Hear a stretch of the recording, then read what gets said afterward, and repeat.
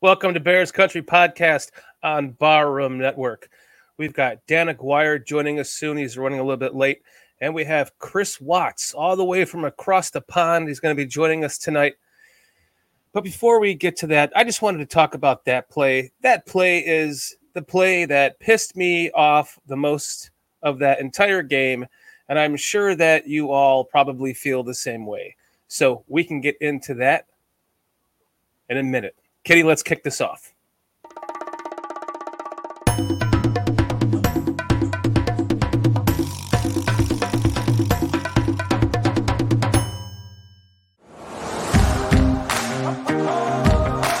Bears Country. Where is it? It's in your man cave. Your home. Your car. Your local bar. Your city. State. It's across the world.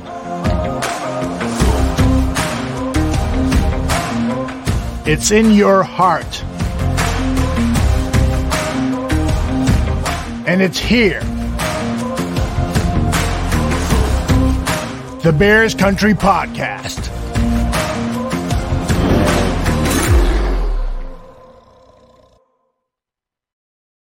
Everyone thought we were going to get our ass kicked in this game. It looked like we were going to get our ass kicked in this game in the beginning of it when we were down 21-3.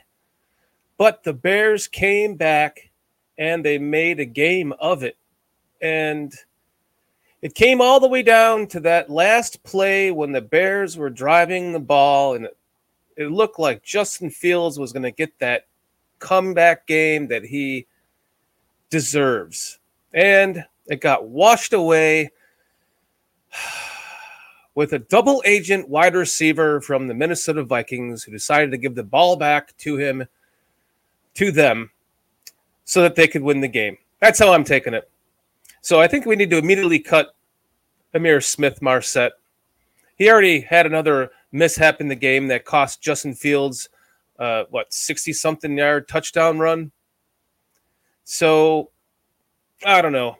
I'm not saying, cut the guy. I'm just kidding. But it's what an unfortunate mishap in your first game of real game action. And you have that end up happening to you. You have a block in the back on a long Justin Fields touchdown run. You have a strip fumble to end the game with plenty of time left with them to win it. And it's just a mind-boggling end to the game that I thought we were going to win. At the end there, I really thought we were going to come back and win that game. Well, we have Dan Aquire is going to be joining us here shortly, and he's running a little bit late. So we also have our guest, Chris Watts, from across the pond. He was going to be joining us a little bit later, but rather than me just sit here and talk to myself, I figured let's bring on Chris a little bit sooner than we were going to, and we can get his take of this game from what he thought across the pond. So let's bring on Chris Watts. Can you give me an accent? Can you talk like me? Can I talk like you? I don't know. Yeah. Can I talk like you, Dan? There you go. Oh, you got it. Yeah, Dan. I love it, I can talk like you, mate. I can talk like you. It's no problem. I knew you were Kermit the Frog impersonation. Yeah. But I always turn into sort of like, some mafia. I always want to go, hey, Tony, hey. Why don't you try and do a Yorkshire accent, Dan? Well, I was going to say, whenever I get around, like people talking with an accent like this, I just can't help myself but to talk like them. I could literally sit here and talk to you like this all day. Wow, that was more like a Cockney sort of London accent going on there, mate. You were a bit like Mary Poppins. That guy's a fucking wanker, mate.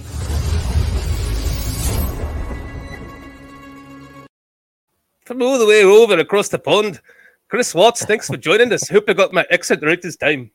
I'm adding some fucking Scottish to that. What the fuck am I doing?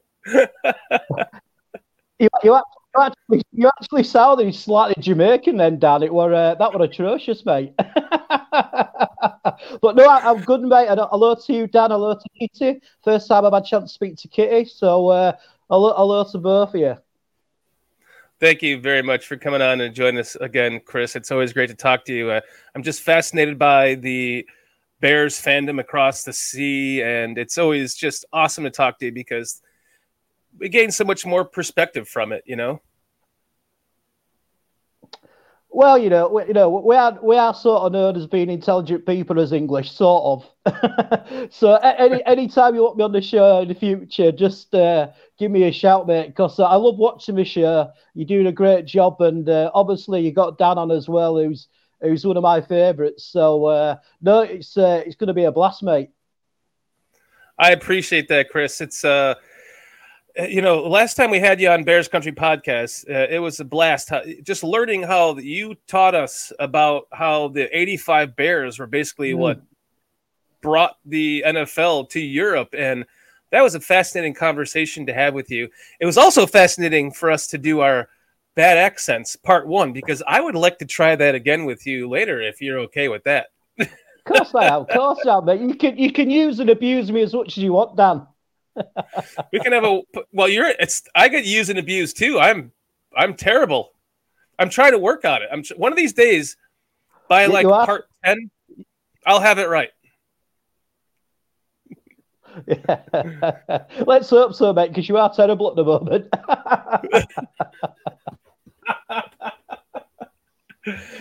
So, Chris, yesterday's game, I mean, I think pretty much the majority of us thought we were going to lose that game. And I think the majority of us probably thought we were going to win that or lose that game by a lot more. It wasn't going to be as exciting a game as it ended up turning into. What do you think about the game? I felt exactly like you just described, really, Dan. I mean, especially after the first half, I was thinking, this is a regression rather than moving forward. When we were down 21-3 and Kirk Cousins had broken the Minnesota's passing record for completed consecutive passes. I think he got 17. And apart from that Mooney catch in the first half, I was there with my head in my hands going, what the fuck is going on? But then the second half, they must have made some serious adjustments at second half. And Justin Fields, that's the best I've ever seen him play in a Chicago Bears uniform.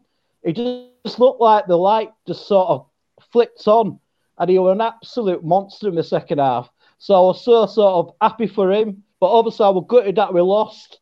And obviously that number 17 cost us the game, really. I mean, it cost us that touchdown by Fields, and then at the end when he didn't go out of bounds, when he could have easily gone out of bounds, and there was about a minute left on the clock as well. I was absolutely gutted. But to say we came back from such a large deficit to nearly winning a game, and at one point we was in the lead as well, I was absolutely well proud of the team.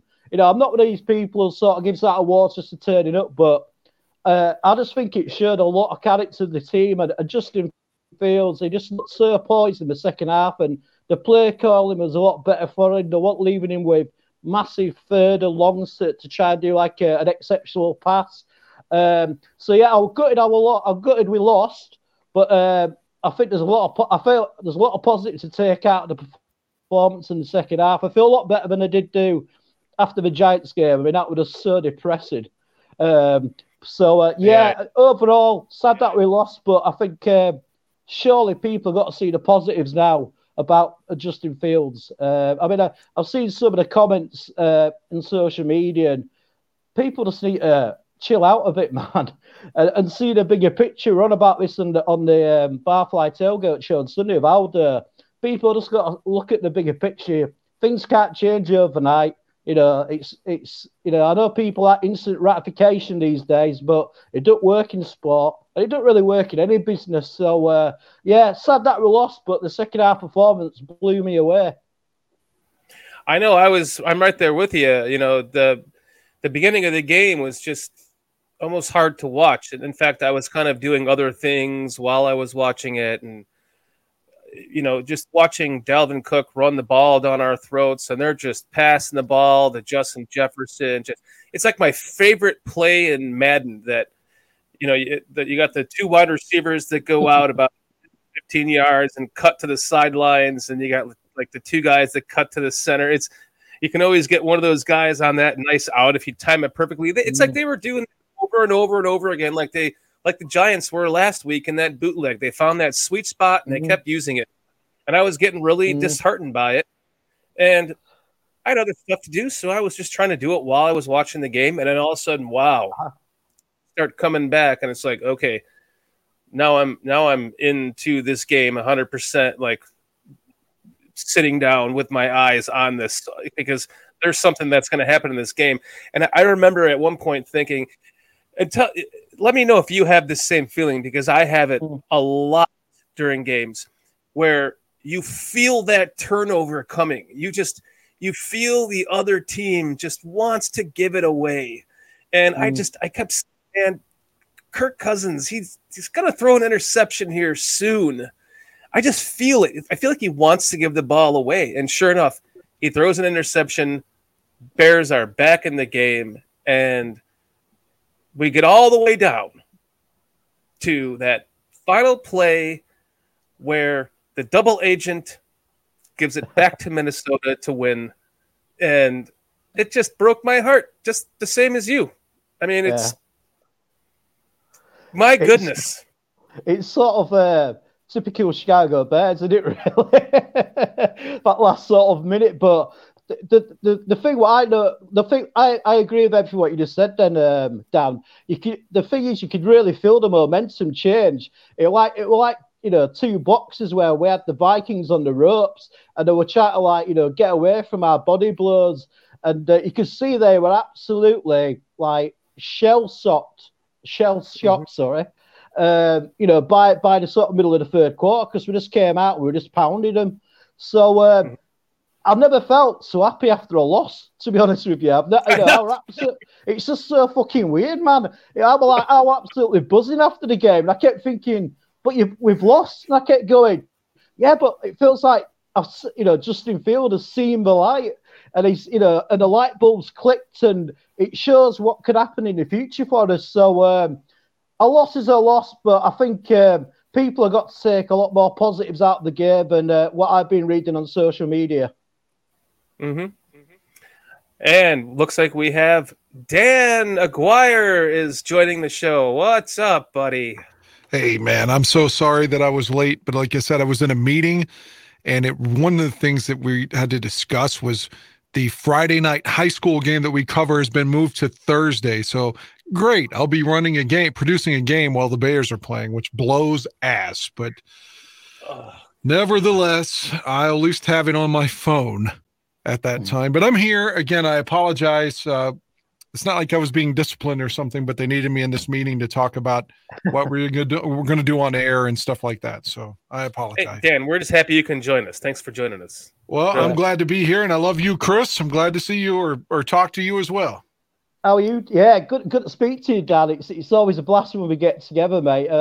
Yes, sir. I can't believe you were late, because I'm only like 3,000 miles at the other side of the world, and I'm on time, brother. Truth. Yeah, what is it like? Was it 3 a.m. there? 2 a.m.? It's about nearly 1:30 in the morning. Ah, yeah. Well, we appreciate your dedication. That's for sure. Oh, mate. Any time's a chance to talk Bears with you boys, mate. I'd get up at 3 in the morning, regardless. It doesn't bother me, mate. Any opportunity to speak to you boys, bring it on. You're such a champ, Chris. Thank you so much. Is Cliff out still because of the hurricane? Yeah, Cliff's out, but he was in chat. Yeah, he's in chat. He says he has a good enough connection on his phone to be able to talk in chat, but not enough to be able to join us on the show. So hotspot, thank you. Cliff, we miss you. Hope you get that internet going soon. Hop back on with us. I hope he and his family are well. Yeah. Yeah. I think that they seem to be doing okay. It's just they don't have their internet. So, and I think he said he might have lost a couple of cars to the hurricane. So, I mean, that's, it's better losing your house. So, but True. I'm not going to speak for him. We'll let him talk when he comes back on the show when he gets back. Cliff, we miss you. We can't wait for you to come back on the show with your Cliff Notes. In fact, I didn't even attempt to do the Cliff Notes tonight because I was just too busy doing other things.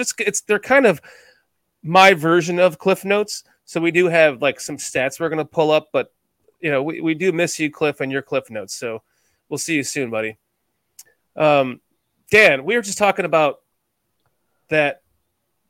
I mean, the game was going. The beginning of the game seemed like the same old, and then that second half defense took over again, and they didn't allow that first touchdown until the very end of the game, and it seemed like we were going to come back and win that game. The momentum felt that way, and we were just talking about. Have you ever had this, Dan, where you just feel that they're going to turn the ball over soon kind of feeling? I had that myself in the game. Like, Cousins is going to throw an interception soon. They're going to fumble. Something's going to happen. We're going to get this ball back. I feel that. Do you ever feel that, Dan?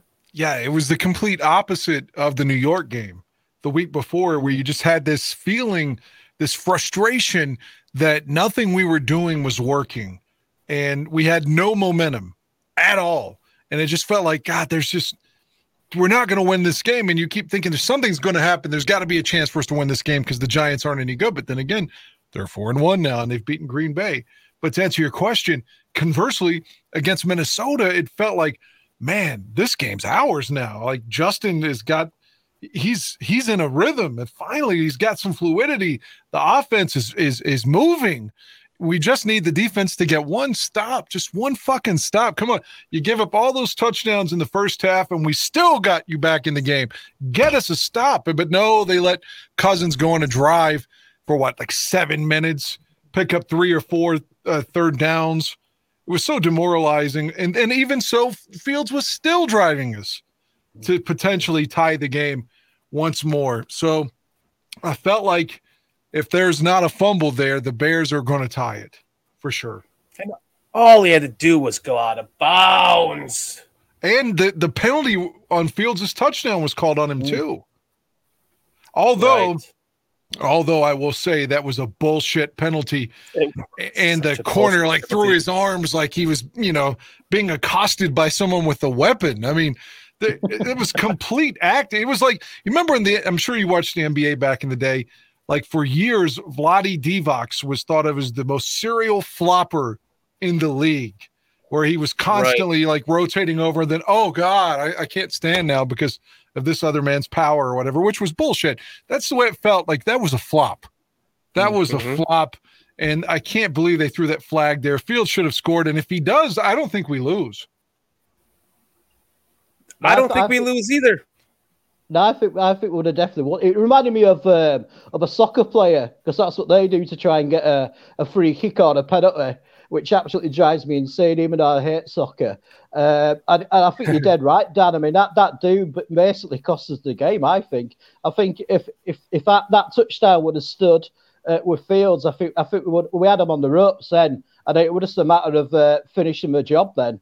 So yeah, I just feel exactly like you two boys. I was so gutted, but like I said it's really hard because you both called Dan, so I'm gonna have to say Mr. Shorty and Dan, aren't I? So Mr. Shorty and myself, we chatting before, and I don't think I've ever felt so happy after a loss, because it was sort of like you just said, Dan. It was like, compared to last week's game against the Giants, it was so frustrating and miserable to watch. But this time, with the comeback in the second half, I felt a lot more positive after that. Right, at least you had some hope at the end of the game there, and you didn't get that in the Giants game, and then the hope is just dashed by just this. Oh, God, it happened so quickly that I kept thinking, is there a chance his knee was down? Show the replay. I'm not sure that it's over yet. And damn, I mean, if he had held on until a half more second, he would have been down.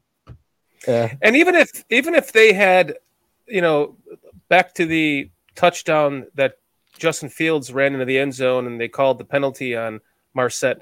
If that touchdown stood, and even if the Giants did score again, the Bears would have been just trying to get into field goal position. And maybe that would have caused Marset to actually run out of bounds. I don't know. Maybe they told him to not run out of bounds. You know what I think that was? Press conference. I don't want to try to speak for him, but that's exactly what I'm going to do. I'm going to try to speak for him. That's his former team, man. They cut him, and he did well. He did okay last year. I mean, he had a game against the Bears where he did superbly. I think the kid's just trying to make a play. He's like, you're thinking I'm going out of bounds, or I'm going to move this cut. I'm going to cut on you, and I'm going to go all the way. I think he's just trying too hard, and I know it looks so bad when you combine that with the penalty. But again, I thought that was a flop too. So I'm not trying to give him a pass, but at the same time, I don't want him cut. Like if you told me Dante Pettis was cut today, I would cheer that. I mean, the guy's dropped like 12 straight passes since catching the one touchdown against San Francisco. Right. He's a bum. Yeah. I mean, I'd cut him today. He is a bum. I would have cut him halfway through the bloody game. You were absolutely terrible. Where is Velus Jones, guys? Where is the plays designed for him? I wanted to comment on that too. I don't want to interrupt your thunder, but with Velus Jones, at what point in our lives, because I presume we've all watched football for years, when did the end around become a touchdown pass? That's a running play. Why? I mean, good. I'm glad Fields got a touchdown for it, but that's a handoff. Why is that a pass? Like, what year did that become a pass? That's a fucking end around. Is it just because he flicked the ball into the air as he was coming to it? But that's what made it a pass. It's he didn't actually put it right there. I know. That's a running play. I think it's because it went forward. The ball went forward in a sort of pass. So I think that's why they call it a pass. But I'm with you, Dan, on that one. I mean, it's a running play. It's just basically a handoff, isn't it, really? Yeah, I mean, it feels like to me going back 30 plus years, but if that's Jim McMahon handing the ball to Dennis Gentry on an end around, they're calling that a running play. But I don't know what year, but that came a pass. But I was glad to see Velus Jones get something positive to, he had that fumble that cost us the Giants game in theory. So it's good he had his head up and scored, got his first touchdown, something positive, something to build on is what I'm trying to say. But yeah, I mean, if Pettis says, even if he's not released, how in the fuck aren't you putting Harry in there this week or Velus Jones? Like he's got to be the last man. I wouldn't even have him active Thursday. No, I mean, if they put Harry in this week, I would imagine that he would probably not be active. I mean, you're right. The dropped passes have just been ridiculous. I mean, come on, man. How many more passes would? No, yeah, go ahead. I was waiting because of the delay, Chris. Yeah, actually, sometimes because it's me, people can't actually tell if it's a delay or it's just me being really slow. But I mean, obviously we can't cut him because we're so much sort of down on numbers on the wide receiver. But that guy sucks, man. I hate calling people a bum and because he's a professional player, but that fucker sucks. It sucks as bad as his hairstyle, man, which is terrible. So, coming from me with a fucking bush on my head. But no, that guy to me, I'm with you, Dan. Really, I wouldn't have him on the active roster on Thursday if we've got enough players. I think that might sort of get him, get into the jug machine and learning how to catch him. And also as well, I think he needs to man up a bit. Because a lot of the passes to him were ones where you were going to get sort of a hit by maybe a linebacker or a safety. And I think he just needs to man up because he was sort of looking for his contact before he caught the ball. So, yeah, I mean, he was quite impressive in the preseason, but that's the preseason. This is big time now, man. So, yeah, I hope to sit him. The irony is he's been a punt returner in his life. And a lot of those punt returners just take shots after shots. So if he's been effective returning punts, which is basically catching a football when you know 7 guys are about to hit you, and he catches the ball then, but like you said, wide open at a button hook, then he can't catch it. It's just maddening. Like, how can you catch it when it's so many more bodies around you and the shit's like right in your face, but a simple catch you can't make? I remember the Niners game, that pass, that the pass that kind of broke down and he was wide open. I remember thinking at the time, like, wow, that's a play that's so wide open. He could almost drop it, you know? And I'm surprised he didn't now after all the other drops we've seen. Yeah. Or how many times would you see a Bears quarterback not make that throw? Like underthrow it or overthrow it, you know, like the receiver wide open. And right. Trubisky puts that out of bounds. Exactly, over his head. Oh, he missed it. Just barely. But, dude, how about the probably ESP award play of the year on that Darnell Mooney catch? That was a fucking what's his name from the Giants type of catch. Yeah, Beckham. Like, did you see Beckham, type? yeah. Did you see that photo? I sent you the photo of that, and there's like the angle that they're showing. All the stands in Minnesota are basically empty on that one sideline. It's crazy. Yes. I sent it to your phone. Yeah, I saw that. Yes.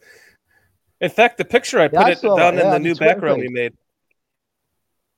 Yeah, can you share that one so Chris can see it? The picture? Yeah, the catch from Mooney with nobody in the stands. It looks like a fucking preseason game. Oh, I could probably pull it up here. Let's see. You guys want to chat for a second? Yeah. Well, did you all see that David Montgomery's name was misspelled on his jersey? What? There's nothing more Bears than having your star running back's jersey misspelled. Montgomery's name was misspelled yesterday. It's just like, God, are the Bears are the... What's wrong with how did they spell it? I don't know. You can look it up. I'll see if I can find it too.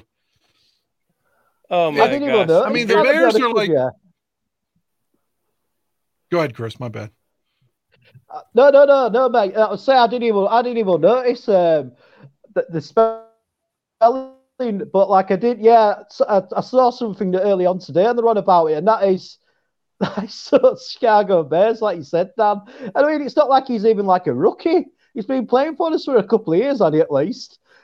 So poor kid comes back from an injury, gets a jersey with his name spelt wrong. That's so funny.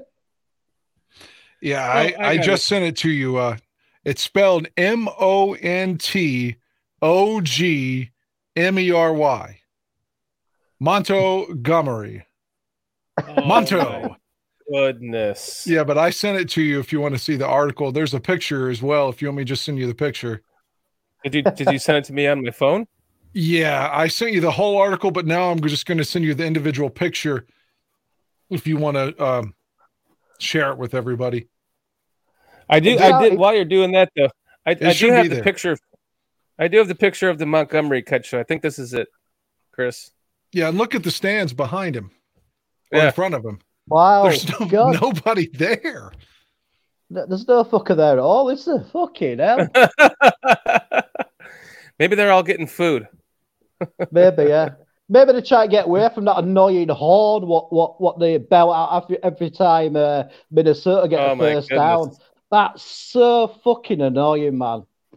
I sent you David Montgomery's picture too. If you Montgomery sounds like a 1980s family saloon car to me. Yeah. There's nothing more Bears than misspelling your own player's jersey. Oh my goodness.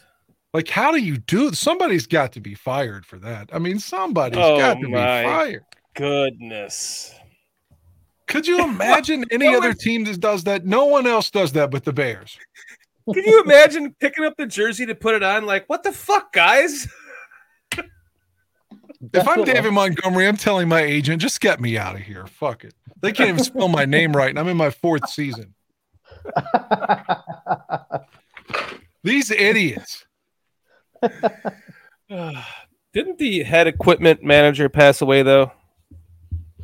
Well, I don't want anybody to die like that, but whoever took his spot then needs to be fired. Well, I remember the video of Eberflus and the guy giving him it's the one that the Bears put out giving him his the cap with the B on it and saying only the Chicago Bears head coach wears this hat, and I think that was the head equipment guy, and he passed away. So maybe they're just having some.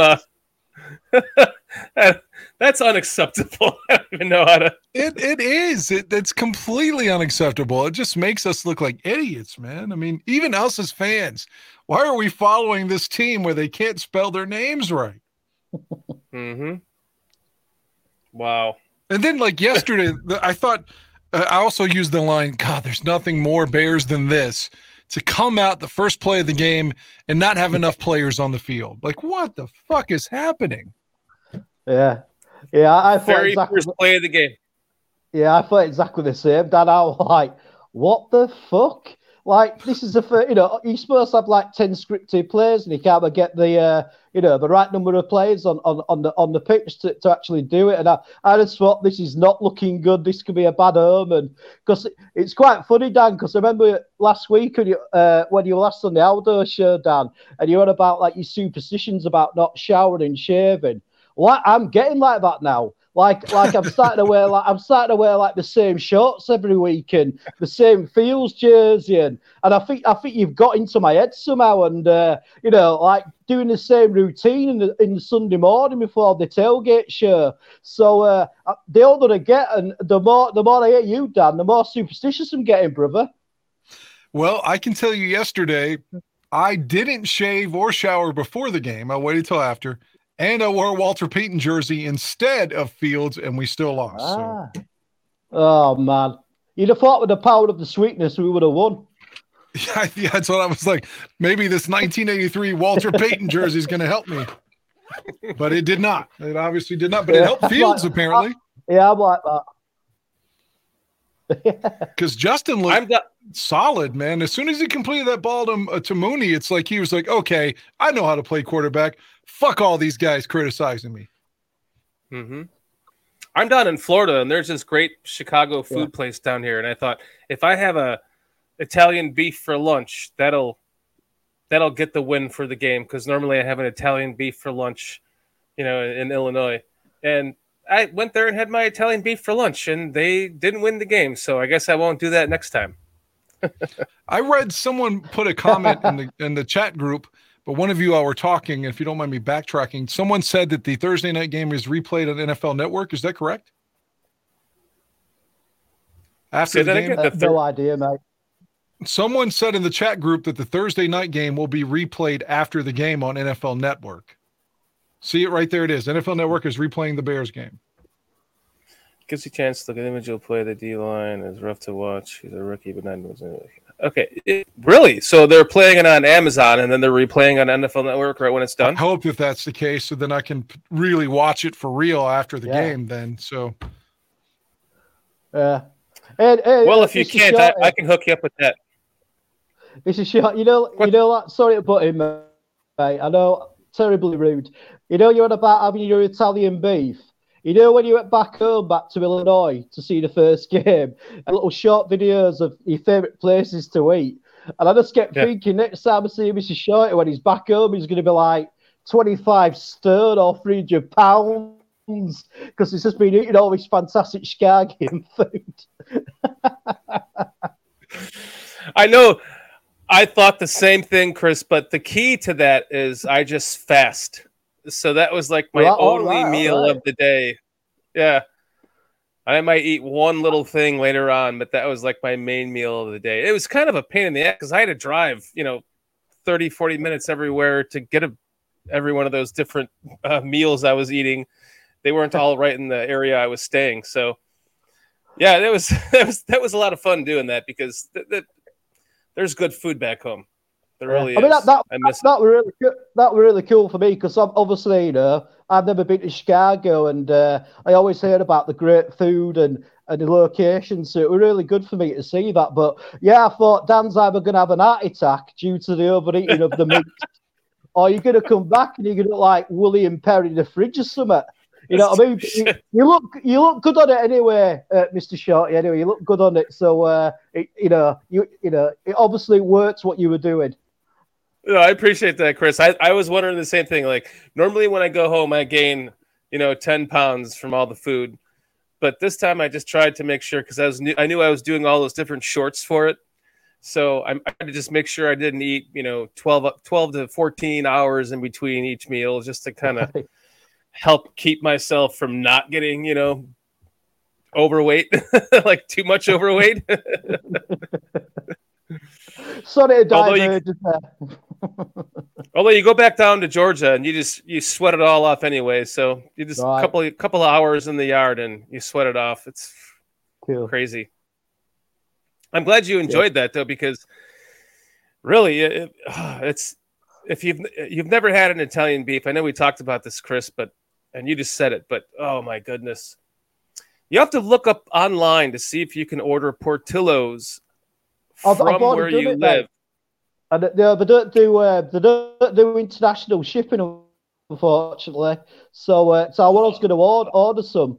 So that's a bit of a downer, but I am going to try and get to Chicago next year. So I will visit all the good food joints and check it all out. But yeah, sorry to take us on a little bit of a slant from the game there. Sorry.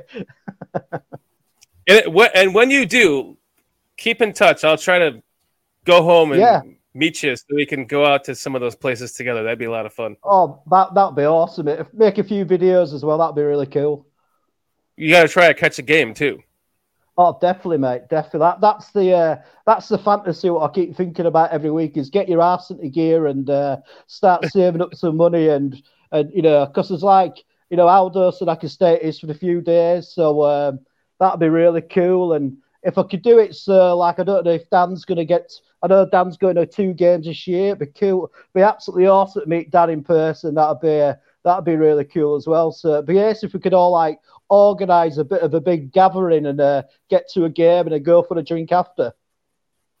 Absolutely, that's what we're doing this for the Dolphins game. So we can recreate that again. Oh, me too. I'm jealous for us. It's going to be fun. But so, guys, I have some stats pulled up here. I took a little time making them, so I might as well pull them up while we talk. So, overall, your feelings about this game, like you and I, Chris, we talked about it. It's kind of like this game. Why do we feel so good about a loss? And I'm not sure if we kind of got your feelings on that too, Dan. But here we finally have a game that Justin Fields He finally throws for over 200 yards and 1 touchdown, no interceptions, 118.7 rating. He was only sacked twice, guys. Wow. Only twice. Amazing. 8 rushes for 47, should have been 110. 2 fumbles, but none lost. And then Kirk Cousins, I mean, he was passing the ball over the fucking place. But that 1 fumble was Mustafa's fault, though. That fucking bad snap. He's an idiot, man. He just is. I know Olin Kreutz likes him, and that seems like the only reason he keeps his job. Like, you got to put Patrick in there and move somebody else to left guard.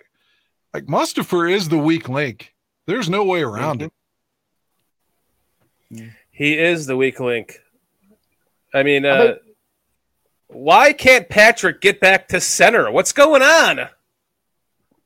Yeah, I think they're going to keep him at left guard now that Whitehair's out, I believe. Oh, God. What were you going to say, Chris? No, I've completely forgot now. Where we're at now? Yeah, I mean, the thing as well is the surely can't still be saying his hand is still, still injured on his hand, so he can't snap the ball. If you're playing a game where in his position you're always going up with your hands to do some blocking, I just don't get it. And Patrick has struggled a bit as well in left guard. I mean, he played better, against the Vikings, but against the Giants, who were terrible. So I'd rather have Mustafa as the left guard rather than in the centre. Me too.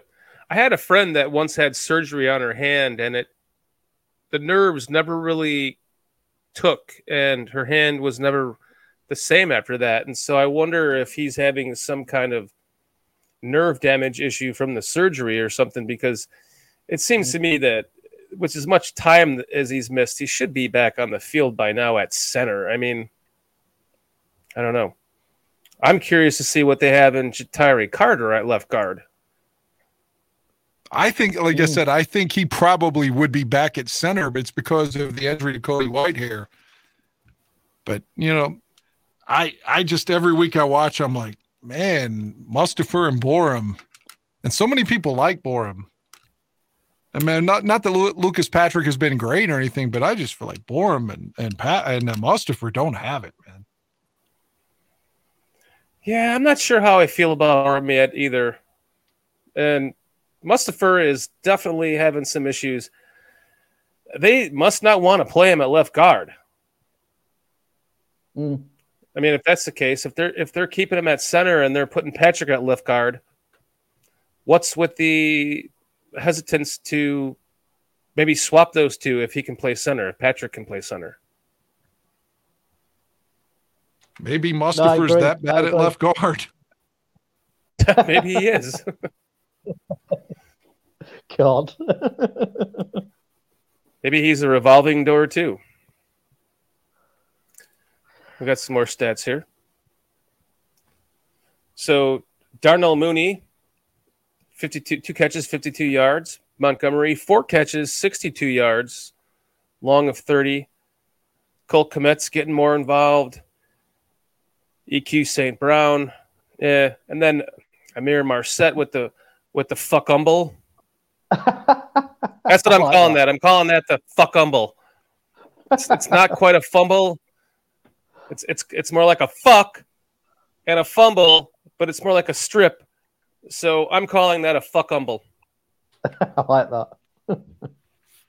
Yeah. Then, go ahead.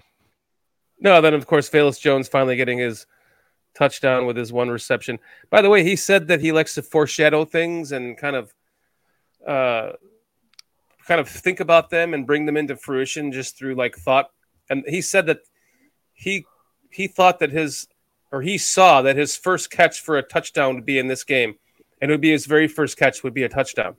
And even though that's not really considered a catch like we talked about, it still, I guess, is a catch. And his foreshadowing was correct, so I got to give him that. Maybe we're being too hard on Mustafa and everybody as opposed to trying to dissect the defense right now. Or maybe it's Alan Williams. I don't like, why are you playing off on the corners when Jefferson is just beating you to death? Like, come up and do some bump and run. Something, make some adjustments. They did later in the game, but why do you wait till it's 21-3 to make an adjustment? No, you're Jalen right. Johnson's not that big of a difference maker that his mere presence on Sunday would have mitigated all of those touchdowns. So come on, man, push the corners up a little bit. And now it's like Robert Quinn has become Khalil Mack. Zeros on the stat line. Yeah, it's kind of what we were all worried about, though. That seems to be his pattern of his career. A lot of sacks one year, very little the next. Yeah, I mean, I agree with that, Mr. Shorty. I mean, me and Aldo were discussing it on the tailgate show, and we were discussing like maybe they might trade him before the deadline, because he's getting pressure, but he's just not getting to the quarterback. So I mean, I'd be quite happy to trade him. Like near if we definitely know we're not going to be in the playoffs, then I'd be quite happy to trade him and get like a 3rd or a 4th round pick for him. I don't see us, maybe a 4th round pick, but I don't see them getting much for him at this point. I mean, if he was lighting it up in the sack chart, then they might be able to get a 3rd or a 4th for him. But do you think he's worth anything now? He's not producing really. There's no numbers that are jumping off the eye test even, so much less the stat chart. So I don't know. Interesting question. Dan, how do you feel about Robert Quinn? Robert Quinn, like I didn't expect it to be as much of a drop off. Like I didn't think he'd give 18 and a half sacks again. I still thought he'd get 10, like 9, 8, somewhere through there. Like he's doing nothing right now. And it feels like all of his pass rushes, at least when I see him, he's going so upfield and so far away from the quarterback. And then he's trying to cut back toward him, but he's going like his technique is too far away. And I mean, who am I to tell Robert Quinn about his technique? I mean, the whole time he was a linebacker with the Bears, he was saying that I'm a defensive end. I'd rather be in a 4-3. And now he's back in the 4-3 and playing defensive end. And like I said, it feels like every time he rushes, he goes past the quarterback and tries to come back toward him. And he's just so far out of the play that he can't catch up. He's also not getting any younger. So, I mean, what is he, 33? I think he's around that age, yeah. I think he's around that age. Yeah, so, I mean, normally a 33-year-old defensive end, you're looking at the bottom of his career. You're not really expecting much from then on out anyway. So, I don't know. I didn't really expect anything more than 8 sacks out of him this year. What does he have, 2? I think he's got 1. Yeah. I think he has 1. I think that's right, yeah. So, really? And Gibson's not getting any pressure either. Yeah, well, he had a sack the last game, didn't he? That was his only sack. The only sack of the game, I think, was Gibson. Well, it just felt like he was a player that was on the ascend, that he was going to potentially get 8, 9, 10 sacks this year. How many does he have? 1? 2? I think you're right there, Dan, yeah. He doesn't, let's see, he doesn't even have the sack. The 1 sack goes to Justin Jones. Yeah, you're right. I knew that too. I don't know why I didn't think about that, but I remember seeing that yesterday that, Justin Jones has got a sighting. All right. Right. He hasn't done much either. But look at that. Jalen Jones, 13 tackles and 9 solo. Kyler Gordon. I'm going to talk about that too. Kyler Gordon, he's getting better. He had a great open field tackle on somebody, and he grabbed their ankle yesterday. Which 2 in a row. Yeah, but that one that's a hard tackle to make the way he did it, and it was so effective, Mm-hmm. Eddie Jackson, 9 tackles. He's coming up. He's laying the wood too. Roquan Smith regresses with 8. Oh, man. Did you see the tackle he missed on Cook? I think it was Cook or maybe Cook's backup, number 2, whatever that kid's name was, in the backfield that could have forced them to punt on one of those big drives. Oh, yeah. Yeah, I remember that. Yeah, and he burst through him. Kyler Gordon has been playing well, though. He's been getting better and better and better, and that's all you can ask for. It helps that it looks like they're kind of keeping him at one position, especially with Jalen Johnson out. So the kid's getting better, and for all the shit talking he was getting the first couple of games, with some of the mistakes he was making, I knew the kid would rebound because he's got the skills. I mean, he is so athletic and so just flexible. And the way that you see him just get to those tackles like we were just talking about are impressive. 2 of them were like shoestring around the ankle, tackles, I think back to back to stop the Vikings. So kid's getting better. Can't ask for any more than that. Yeah, I mean, I kind of felt like the first couple of games when he was really struggling that's an outlier. I mean, he's in his first 2 professional games. He's going to get better. Like even then, I think I said on one of the 2 shows that I'm not worried about Kyler at all. He's going to be okay. I wasn't worried about Kyler or Brisker. Really, I wasn't worried about Velus Jones either. But I don't know what the problem is getting him on the field. It's a bit odd, isn't it? Yeah, I would have expected some design plays for him by now. You have to think that by Thursday night, given that Pettis is struggling so badly, you have to think his coming out party in terms of offensive numbers and plays on the field is going to be Thursday. It's got to be. Yeah, that's a good point. I don't know if you all saw the end of the Washington game either. Just popped in my head. I'm just going to go ahead and say it. And if this guy beats us, fuck it. So we deserve to lose. I think Carson Wentz is a bum. And they had a chance to beat the Titans. Last play of the game on the goal line, it was like 3rd and goal or whatever, and he got picked off with 5 seconds to go or whatever. I think he really is not only a massively shitty person, and I base that on the fact that when Foles won the Super Bowl, they had the camera on Foles as the confetti's falling, and he goes up to Nick and within 10 seconds and goes, "Next year, this is going to be me." Just with the jealousy permeating from this fucking man. He never washes his face. He has bumps all over him constantly. He has bad hygiene. I know he stinks, and his fucking game stinks. If he beats the Bears Thursday, fuck it, we deserve it. I'm not going to beat around the bush like we did with Daniel Jones and be like, I'm afraid. I'm going to say he's a Hall of Famer. And he still had a great game. Carson Wentz is a bum. You know what, Daddy? Sorry. No, go ahead, buddy.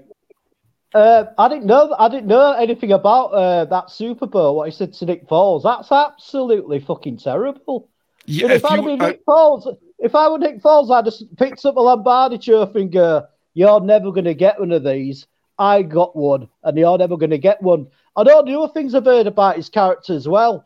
It'd do my head in if I had to be one of his teammates. I really would. And I've never rated him anyway. I know he had that good season before he got injured a couple of years ago. Well, probably about 3 or 4 years ago now. But yeah, I agree with you there, Dan. I think he's a bum as a player and he's a bum as a person. Mm-hmm. I don't know, like not trying to be funny or anything. I assume YouTube is the same in Europe that it is here in terms of access to videos. Yeah, it's the same, mate. If you can just go and watch the Super Bowl 52 replay and just go to the end of it, it's like as soon as the game ends, like I said, the confetti is just starting to fall. The Eagles have won, and they've got the camera on Foles because they're like, he's a Super Bowl MVP. That's the moment Wentz says it, and it picks it up on the mic. Wow. As I like to say, Dad, what a fucking wanker. He is a wanker. Although I feel too pretentious to say wanker as an American, though. So it sounds beautiful when you say it, Dan. You make it sound like some of what's really good with your beautiful voice. You don't have that Northern England voice like me where it just goes wanker. He's a wanker. It's a fucking wanker, mate. A fucking wanker. I love He's a fucking wanker, mate. He looks like he doesn't bathe. I'm telling you, he's got like boils and shit on his fucking neck and face. I'm like, dude, wash your face. If your face is that dirty, your ass stinks. You know it.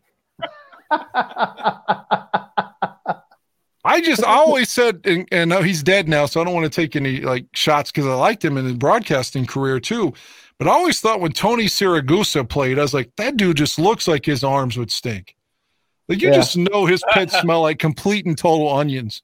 So, I feel like Wentz would have the worst ball bag smell and butt smell. He's a skank, man. Yeah, he'd have that cheesy knob smell.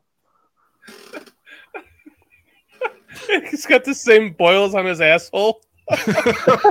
God.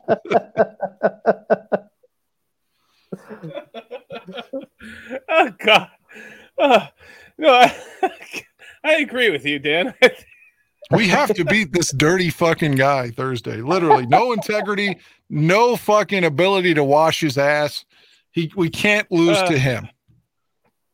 And you would think Eberflus knows how to beat this cunt, right?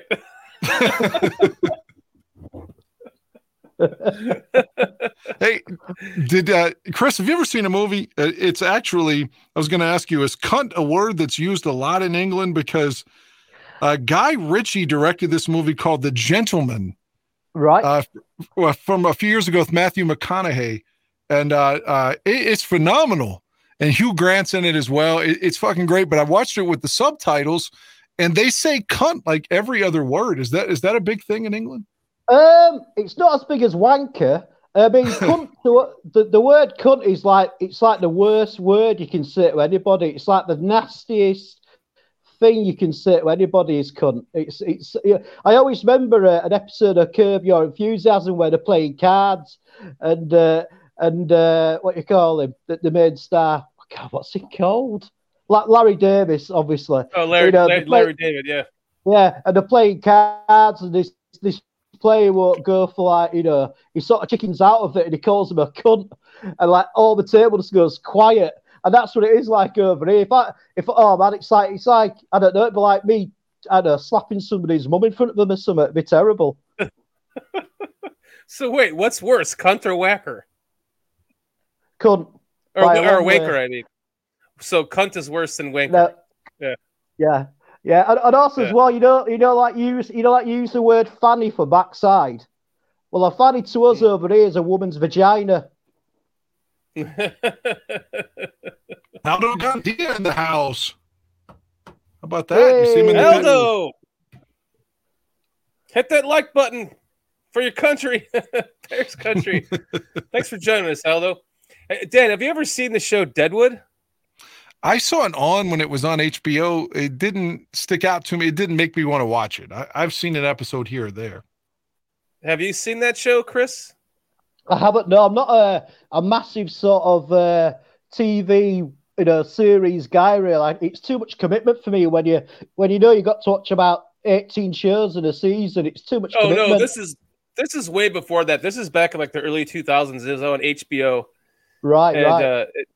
It was just a show about this gold mining town in, I think, South Dakota, and they said cunt every other word. Like if you took a shot every time they said the word cunt, if you took a shot of beer every time they said the word cunt, you'd be drunk in a half an hour. I mean, or less. They said it so much. But I'm surprised that that word isn't. So that's like the ultimate word in the UK. Huh? It's like, when you say that you're serious. That's a bit.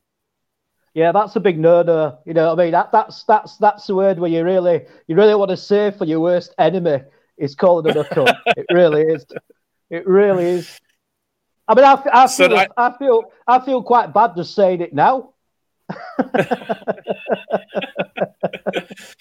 Yeah, I shouldn't have used it, but that's kind of how I feel about Carson Wentz. Yeah. I think we all do. Yeah. And a smelly one as well. I felt bad for him when he blew out his knee. He was having a MVP-ish season and blew out his knee. But just the aftermath of everything that happened after that, you could just tell he's just, like you said, Dan, he doesn't seem like a very good guy.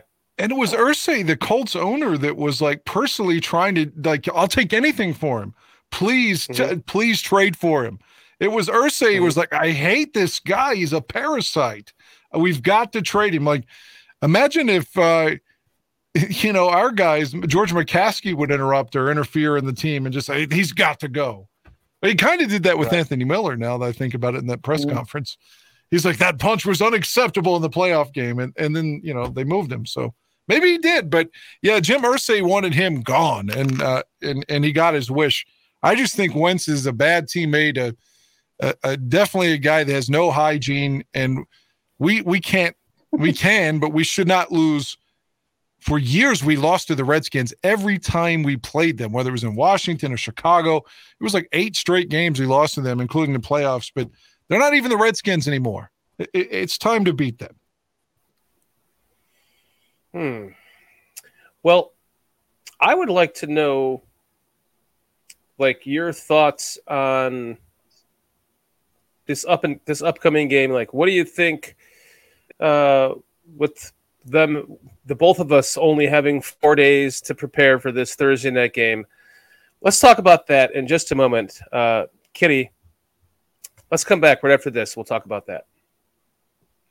This Thursday, it's game day at the Barroom Network. At 6 p.m. Central, 7 Eastern, it's a special Buffon 55, a pregame show of the Bears and Commanders. You'll get John's passion for the Bears along with an expert covering the Commanders. And then at halftime, it's Bear football. John, Danny Shimon, and Tyler Ellis break down the Bears' performance. That's this Thursday on the Barroom Network, the bearer of Bears news.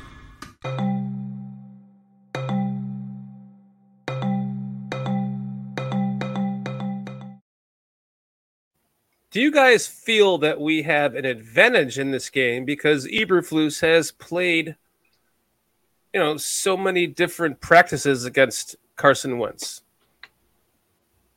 That should be an advantage, but you would have thought that Minnesota would have been tired yesterday from the jet lag in London, but obviously that didn't come into fruition. So, but yeah, you think he had one whole season to know this guy's weaknesses. That's got to help us a little bit. Plus, Alan Williams is tied to the Colts, and you got Muhammad that was a Colt, and wasn't Adams a Colt too? So you got a couple of guys that know him fairly well, and they're the team that has to travel this week. We got to sit at the crib and eat our own cooking and things like that. We being a Bear, like I'm one of the players, but you know what I'm saying? The Bears, it should be on a short week. It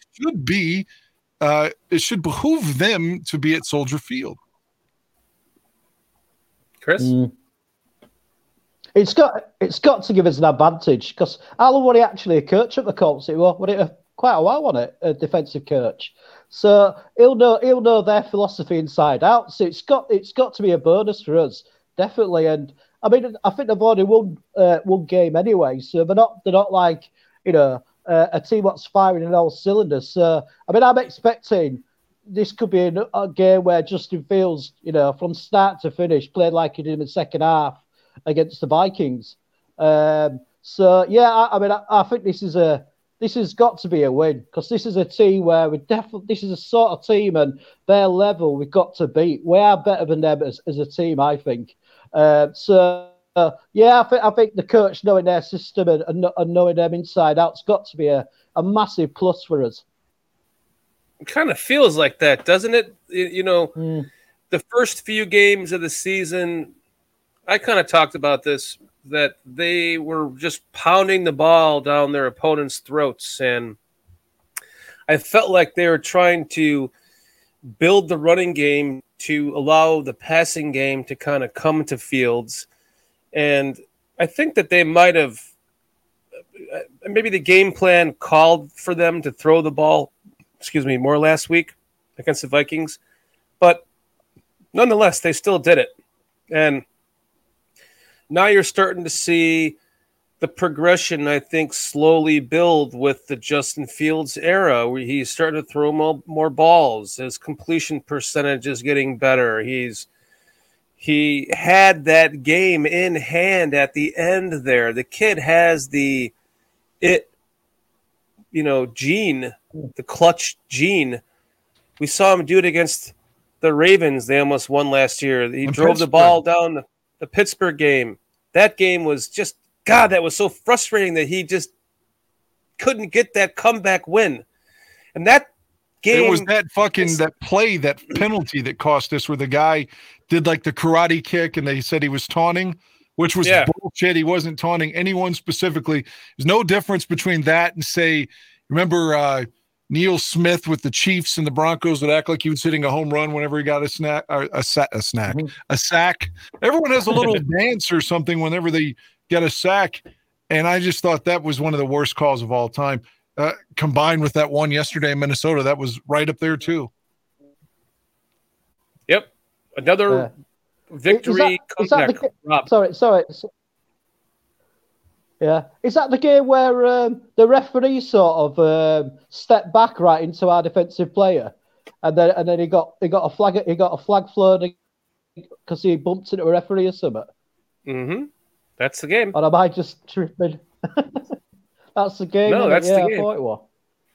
It's almost like it's a fucking conspiracy now. I mean, that game was his signature game, and they took it away from him. And then we had this signature comeback happening again yesterday, and they just took it away from him. I mean, by that, I mean, on the illegal block in the back, that was bullshit. That wasn't an illegal block in the back. It was a block on the side, and like you said, Dan, he overreacted to it.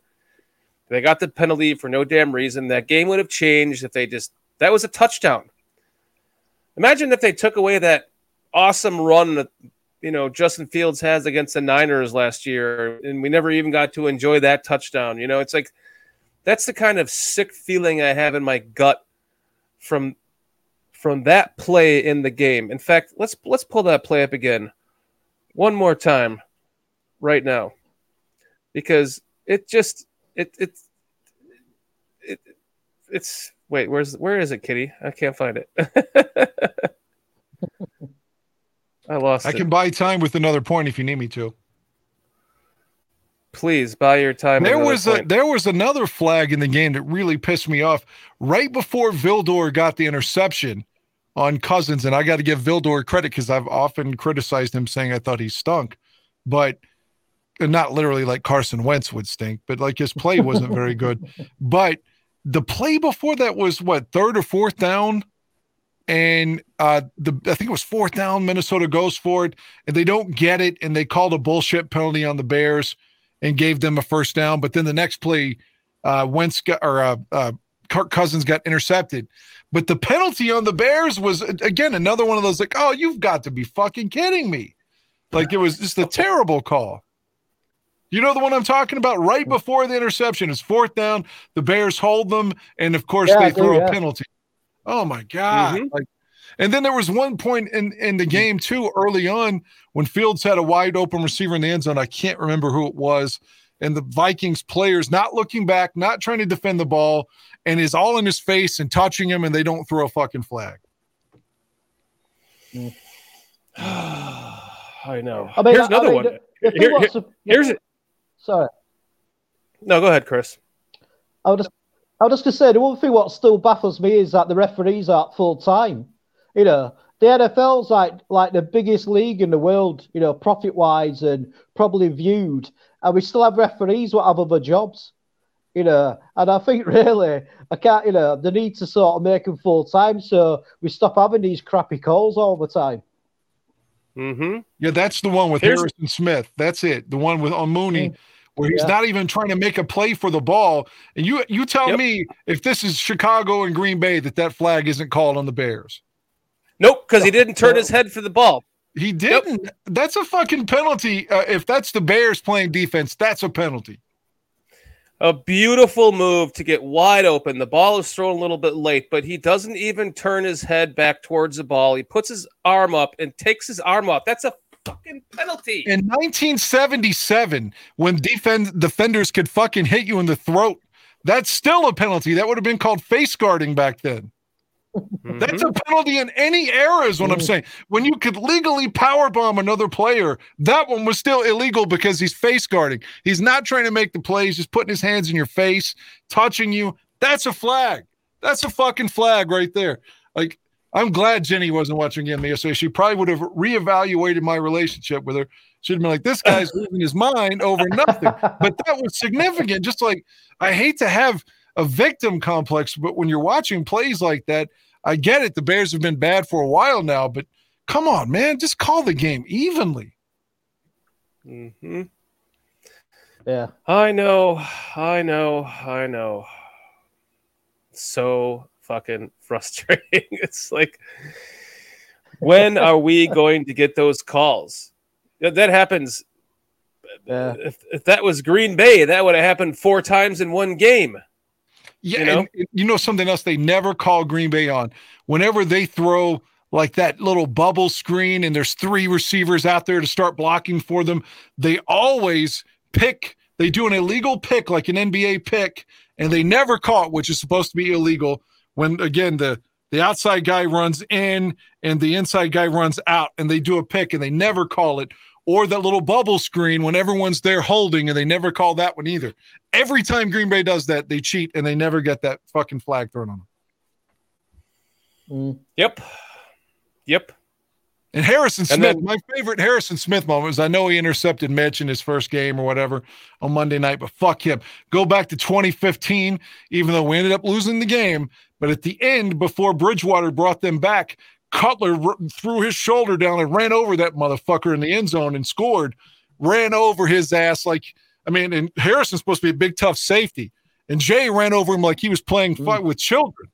You got to go. Yes, I remember that. You don't remember it. It's magical. Yes, I remember that. I mean, he lowered his shoulder. It was like, boom. And like I said, ran him out of his fucking shoes. It was fantastic.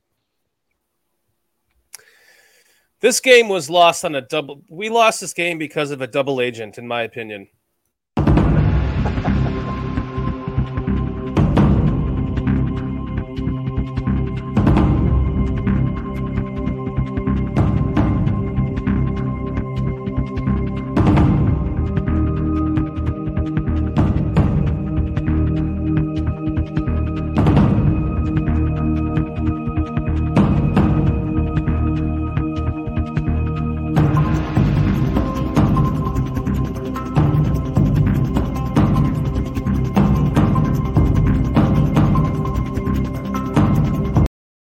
The fucking Vikings paid this guy off because they knew he was going to catch the last catch of the game, and they paid him off to fucking give the ball back to the Vikings at the end of the game. They planned this whole thing, Dan.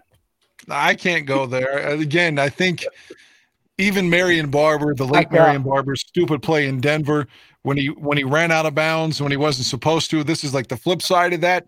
I think this kid's trying to make a play against his former teammates. I think what you're saying is in jest anyway, but no, I just think he's trying to make a play, and it's unfortunate that it came down to that. But the guy's just trying to make a play, man, trying to get more playing time, and it's terrible the way it played out. But again, he's trying to do something to help the Bears there, I think. Yeah, but I mean, the best thing to help the Bears would have been just to go out of bounds. I mean, I'm not saying he's a double agent. I'm just kidding. But I mean, why don't he run out of bounds? To me, he's just trying to make a play. I agree with you. He should have gone out of bounds. And we probably said that in real time. It's not like we waited a day to formulate that opinion. I mean, it's obvious you're trying to maintain the clock too. But I think he did like a little juke and then cut it back inside, which, again, it's not the right move. But if you put yourself in his cleats, maybe he's just trying to like, oh, I can get free. I can juke this guy and I can go to the house. Maybe he's just trying to make a play, overly aggressive, in my opinion. Like Taurine Whitfield says, back-to-back losses on boneheaded plays. I mean, last week didn't really end on a boneheaded play, but what's that, Chris?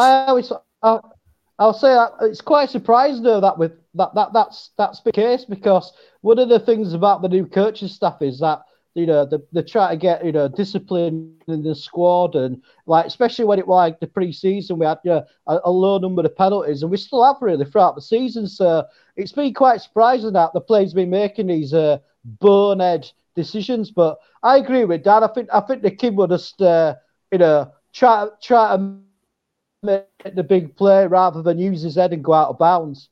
But he did cost us the game, fortunately. Yeah, it cost us the game. Two plays of his cost us the game. Like you could pick one of them, and I know he's just trying to make plays, and we need him out there on the field to try to make plays. It's just unfortunate, It is what it is. I mean, that's what sport is, isn't it? It's a drama of sport. That's why we all love watching, football. It's a drama of sport, but it's the knowing of the not knowing, if you know what I mean. So unfortunately, we were just on the wrong side of it, in that game. And hopefully, karma will balance it back up, man. Me and Dad will have to keep doing his weird, superstitious ways before the game, and hopefully that'll bring the karma back to the Bears. Yeah, I mean, it's like I didn't give up though. I was complaining to Aldo during the game during those 3 touchdowns. I'm like, God, it's like this is worse than Nagy with the inability to make transitions on the kind of schemes you're running. But I didn't give up. Like, I remember there was a game in 2016, the year we went 3-13 when Jay was hurt his last year there. And we had Matt Barkley and what's that other fucking guy's name? He was number 2. I just hate it. Brian Hoyer. We had all these horrible quarterbacks playing, and but we went to Philadelphia. It was the night that a couple of the Bears were supposed to be out in the strip club the night before, and we got rolled. It was like 38-3 or something. At that game, I actually tweeted, because I was like, as much as I hate shaving my balls, I'm going to go just fucking deal with my pubic hair at the half, because it'll be more exciting than the Bears game was in the first half. That's true. If you go back and research my tweets. But that Bears-Eagles game was like the only one I can think of in recent years where I was like, oh, we have no shot to win this game whatsoever. None. Yeah, I mean, that... Dan, all I've got is an image of you bent over with your legs apart with a shaver. I can't get this image out of my head. You saw. I'm going to go to bed later on tonight, and that's all I'll see is a picture of Dan with his legs open, try to do his balls. So yeah, cheers to that one, Dan. He's in a mirror. I'm not a wolf, guys. I can't stand hair on my penis. So, having said that, That's what I tweeted. That's like, I'd rather go do that than watch the Bears-Eagles game. So yesterday I was still in it though. 21-3. Yeah, I still felt like we had a chance, especially when Mooney caught the ball. But even before that, I just felt like, God, we're not getting blown out today. I just had that feeling, even though when I was tweeting, maybe Aldo, when I texted him, he probably kind of thought that I probably had given up again, because I was like, this is like worse than Nagy. What is going on? Make an adjustment, But I still felt like Justin was going to play better, and ultimately he did. It's just so unfortunate that we find new ways to lose every week. What do you guys think about the 2-point conversion, that screen? What the hell was that all about? Yeah. To go What for a about the 2-point conversion onside and kick? What do you play think a about the fucking onside screen? kick? I actually like the onside kick. I thought that was a good way to try to catch him off balance. But Right. the 2-point conversion, fucking screen? Come on. Oh, I love the onside kick. And it looked like they had a shot at getting it too, but you're right. The play call there was dreadful. I was like, just give it to Montgomery. Just give it to David Montgomery. We make that too. Remember the Green Bay game when Fields got in, but the angle didn't show it enough or whatever. Right there, like, just hand it to David Montgomery and let him do his thing. We make it too complicated down there. I remember in 2001 when we make that big comeback against San Francisco, the Mike Brown game. Early on, we were creeping back in the game with A-Train, and I think he had 2-point conversions running the ball, at least one. Yeah, because David Terrell caught one of them, but the one, he shocked them when they handed it to A-Train just straight up the middle, and he scored on a 2-pointer. Like, you don't have to be cute there is what I'm saying. And I they tried think to a be lot of cute. that's down. I think a lot of that's down to coaches trying to be too smart. Instead of doing something basic where you've probably got a good percentage of work. It's a bit like what Nagy used to do, overcomplicate things, and like you said, Dan, just let the guy give it to David Montgomery and let the guy run up the throat and get in there. Or do one of those RPOs. I keep butting in. I'm terrible. No, you're great. Just one of those RPOs then where it's up to Fields to make the decision, either hand the ball to 32 or keep it and go in the end zone himself. And then you have two opportunities based on Fields' defensive recognition on trying to score versus that pass, which it just seems like it was going nowhere at all. Like there's no chance of it to go in. Yeah, because wasn't that play out of a shotgun as well? I think so. Why not bring in the fucking fullback? I can never pronounce his name. What's the fullback's name we've got now? But Blazing Game. Yeah, bring Blazing Game and in the I formation, hand the ball to 32 or do that RPO with Fields in Montgomery. But either way, keep it like this has probably been said by every coach in America, but our football coach back in the day would always talk about the KISS system. Keep it simple, stupid. So there you go. Just hand him the ball. Hand him the ball. Keep it simple, stupid. Yeah. Yeah. A little fullback dive right there. Oh, I didn't say that. Yeah. We always tried that with Jason McKee, and it never worked. The old fullback dive, like, oh, God. Lovey would try to sneak that in, and it did not work. Now, it works back in the day with, like, Brad Muster. Like, he'd always do that effectively. But McKee, who was the guy we had in the 01 team? They ran him a little bit on that, too. Former Dolphin, Stanley Pritchett. Like, that worked with him a little bit, too, back in the 01-02 era. Because I just advocate giving it to the back there. That's his job. And you saw how great that run was for Montgomery when he scored earlier in the game. That was all effort. Yeah, for sure. Blazing Game seems like the kind of guy, though, that could give you that. He seems athletic enough that you give him the ball on a 4th and 1 like that, or a 4th and goal like that, that he could have enough athleticism to get into the end zone on a handoff. Maybe I'm wrong. No, I just feel like I agree with you. That just seems like one of the plays we would try and it would get blown up immediately. And then everyone would say, what are you doing handing the ball to him? It just feels like that never works when the Bears do it, is what I'm trying to say. Well, it's better than, 2 opportunities almost back-to-back games, and you're going, shotgun out of that position. That's just, I don't know. No, I agree. Again, if you go way back, if we're going back to the 80s, Matt's going to get in right there. So I would love to see Blazing Game get some time and some carries. Some game. Matsui is a little bowling ball, though. I mean, he had that short center of gravity, those short legs. Yeah, I mean, hell, there were games where he and Walter both, would get like fucking 20 carries. Yeah. Yeah, it's just that the goal line situations, the 2-point conversion situations, they need to be doing something. They seem to be doing things a little bit too cute, and I think they should be doing something a little bit less cute than that. Like you're saying, just go to the basics. Just get the ball in the fucking end zone, Stop trying to be cute on those plays. Yeah, I was reading. Go ahead, Chris. Oh, sorry, Dan. I mean, that's a bit like against oh my goodness, against the Texans when we got nearly 200 yards rushing it, like the most we rushed since 1984. And I was saying on the tailgate show that I couldn't give a shit if we run it 100 times in a game, as long as you win the game, whatever works. Use it. I think there's some sort of snobbery in the NFL about the run game. You know what I mean? And as a running back, well, not now, but when I was younger, I think it's just as important as the passing game. So I really don't understand why people don't get behind the running game. It's what football's based on, really.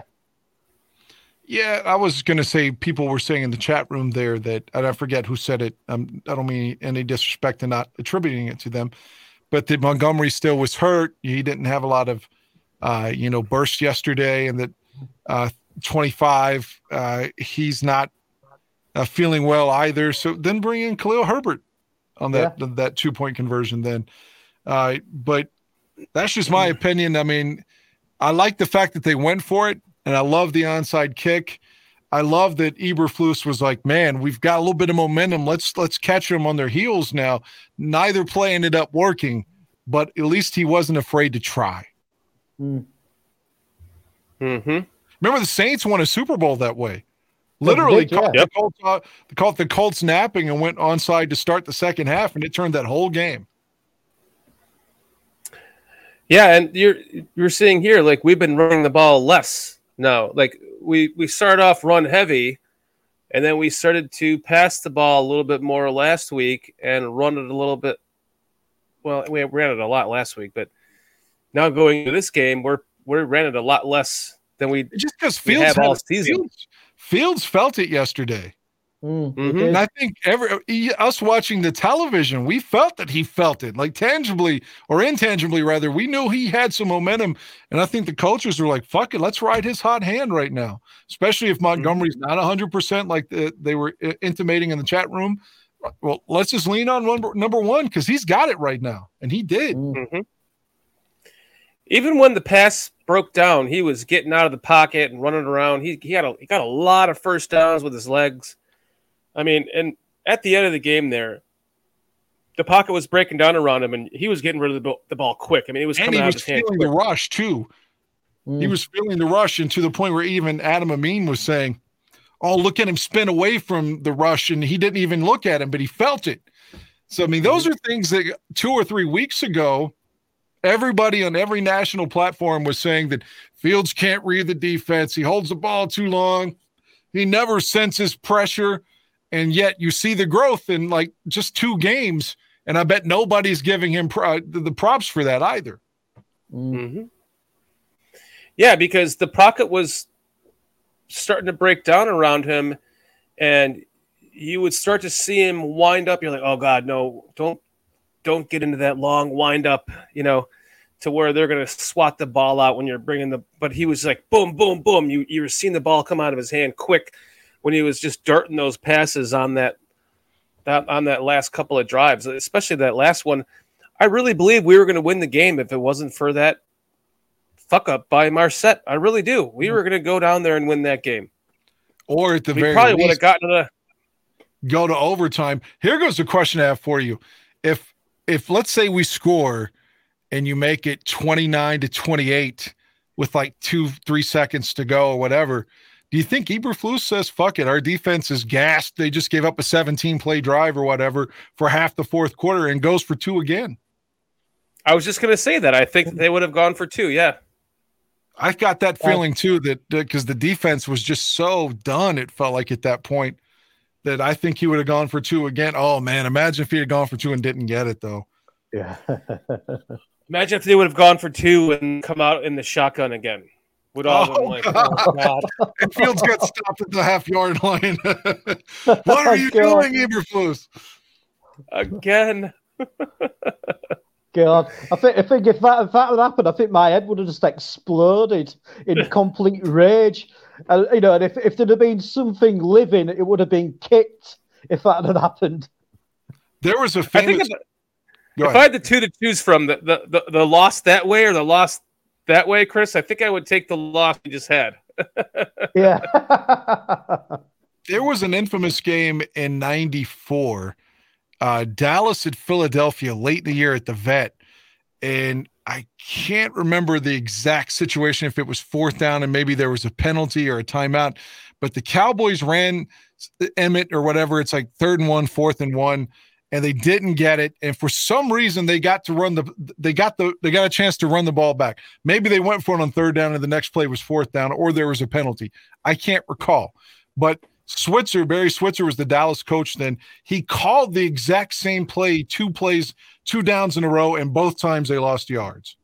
So it was just like, yeah, it was like they were furious with the play calling, but you can't believe he called the same play again and it didn't work. It just, that stuck out in my head.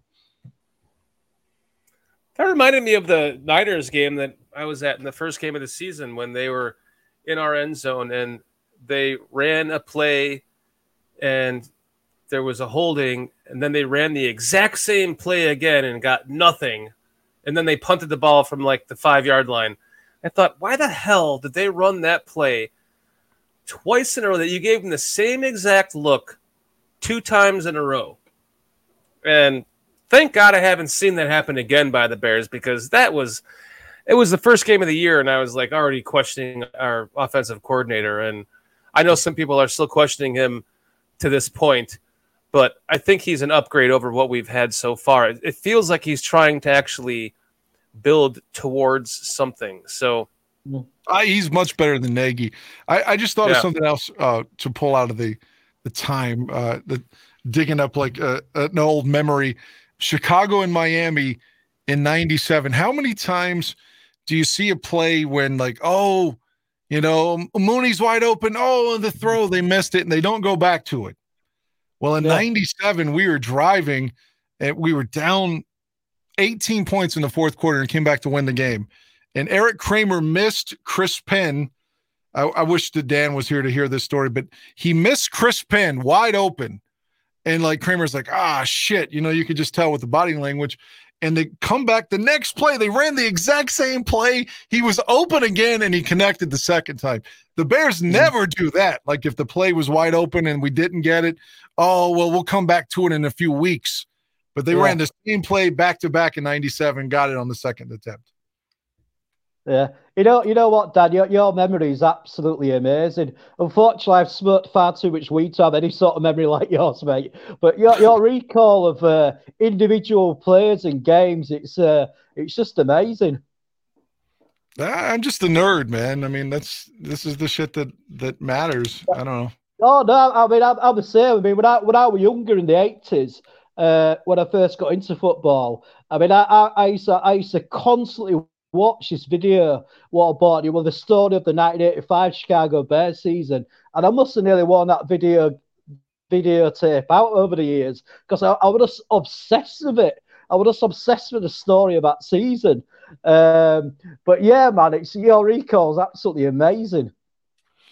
Well, there was another guy from Europe that was trying to hit me up for games. If we didn't have the problem with shit, we're region 1, you're region 2, and if the shit would be compatible, I'd hook you up with games. The same thing with Heidi, where she's in Mexico. It's not compatible either. Right. I can't. Otherwise, I would send you a bunch of old games, but it won't play for you.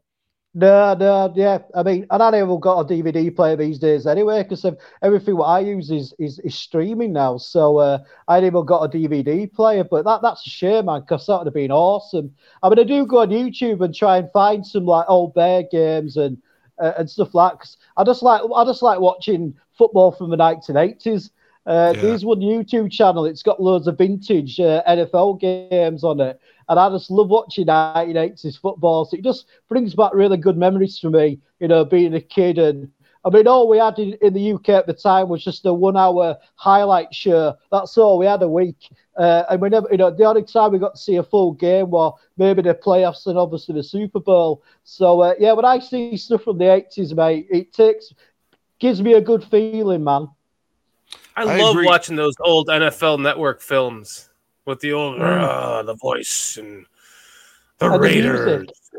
The music. Well, Dan, while you were gone, I wanted to make a point to you, and then I'm going to go pee too. So, but I've drunk 3 waters since we started here.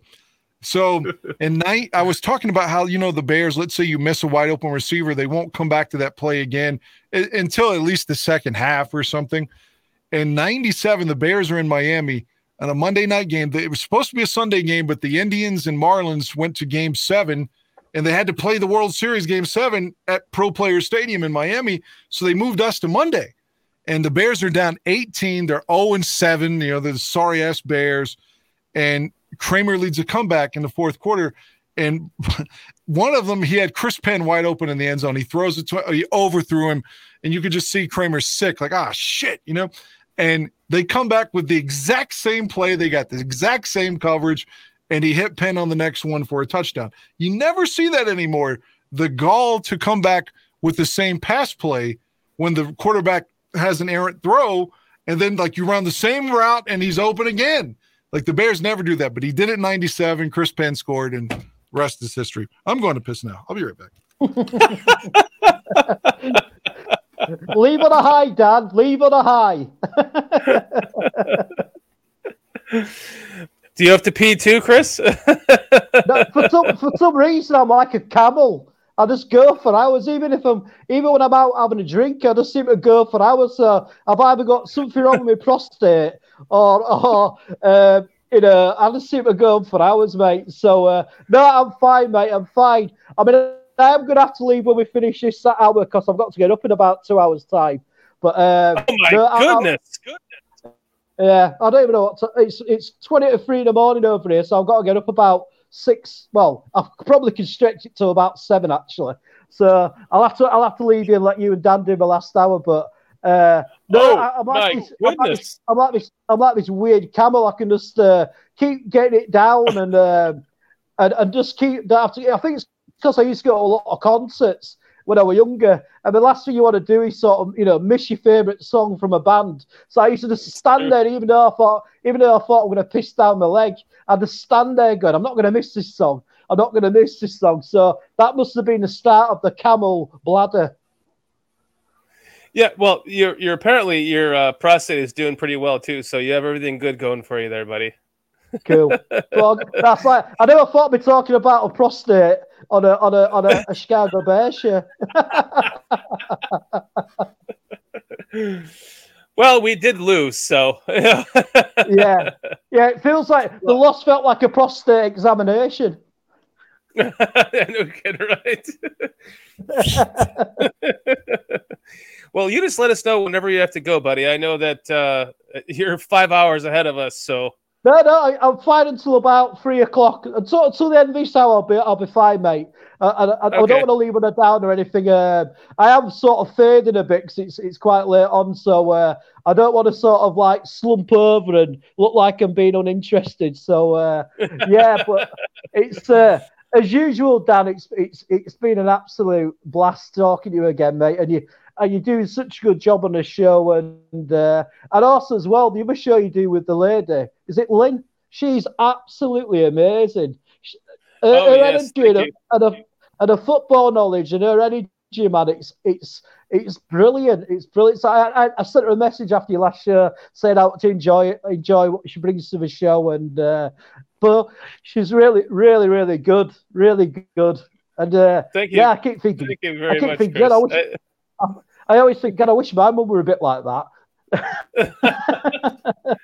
No, what Chris is talking about is this amazing woman that I found. Her name is Lynn Hayden, and she has her own Bears podcast called Let's Talk Chicago Bears on YouTube.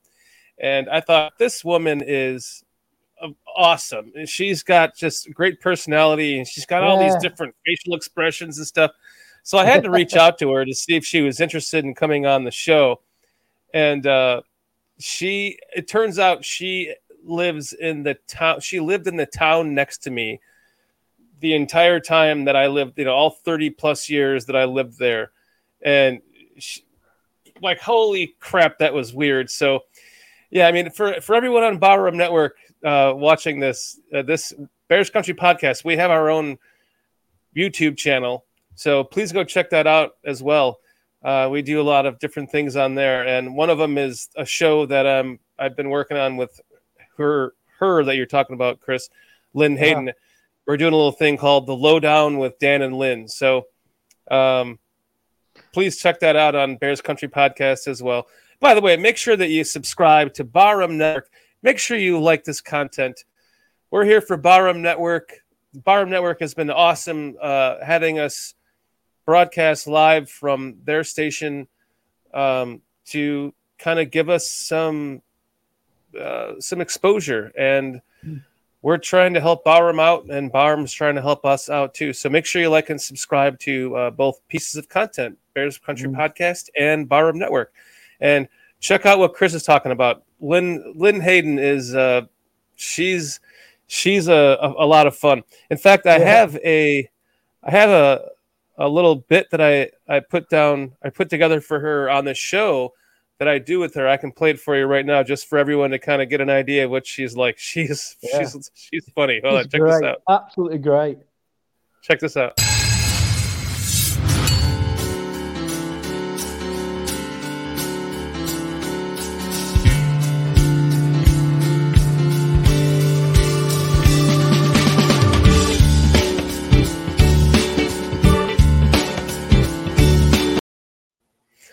That's Lynn Hayden. She's a lot of fun. Make sure you check her out too. Her channel is pretty cool. Yeah, I strongly recommend the show. What's that, Dan? I was going to say, I didn't want to interrupt. I don't know if you'd want to show it, but I gave you the highlights in the private chat of that Bears-Dolphins game, the one I was referencing in '97. Cool.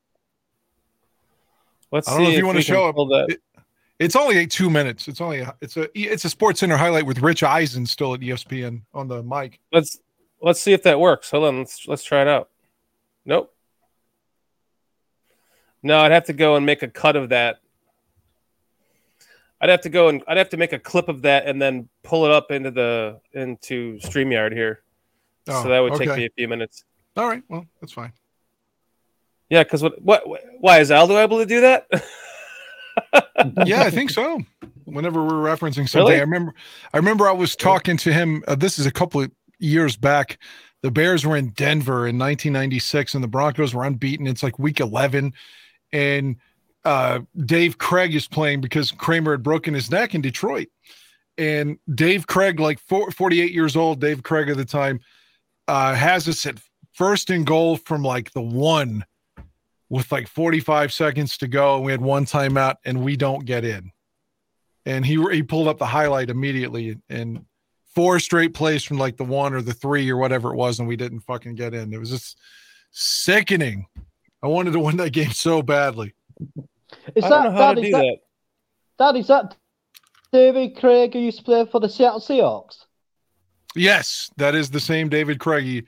Wow! Wow! Yeah, he led the Seahawks to the AFC Championship game in 1983, and by '96 we had him as our backup. But he played most of that season because Kramer got hurt in Week 4 in Detroit, broke his neck.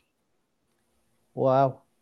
Which is what led to the Rick Meyer trade, because the Bears didn't know if Kramer would ever play again, considering the severity of that injury. Right.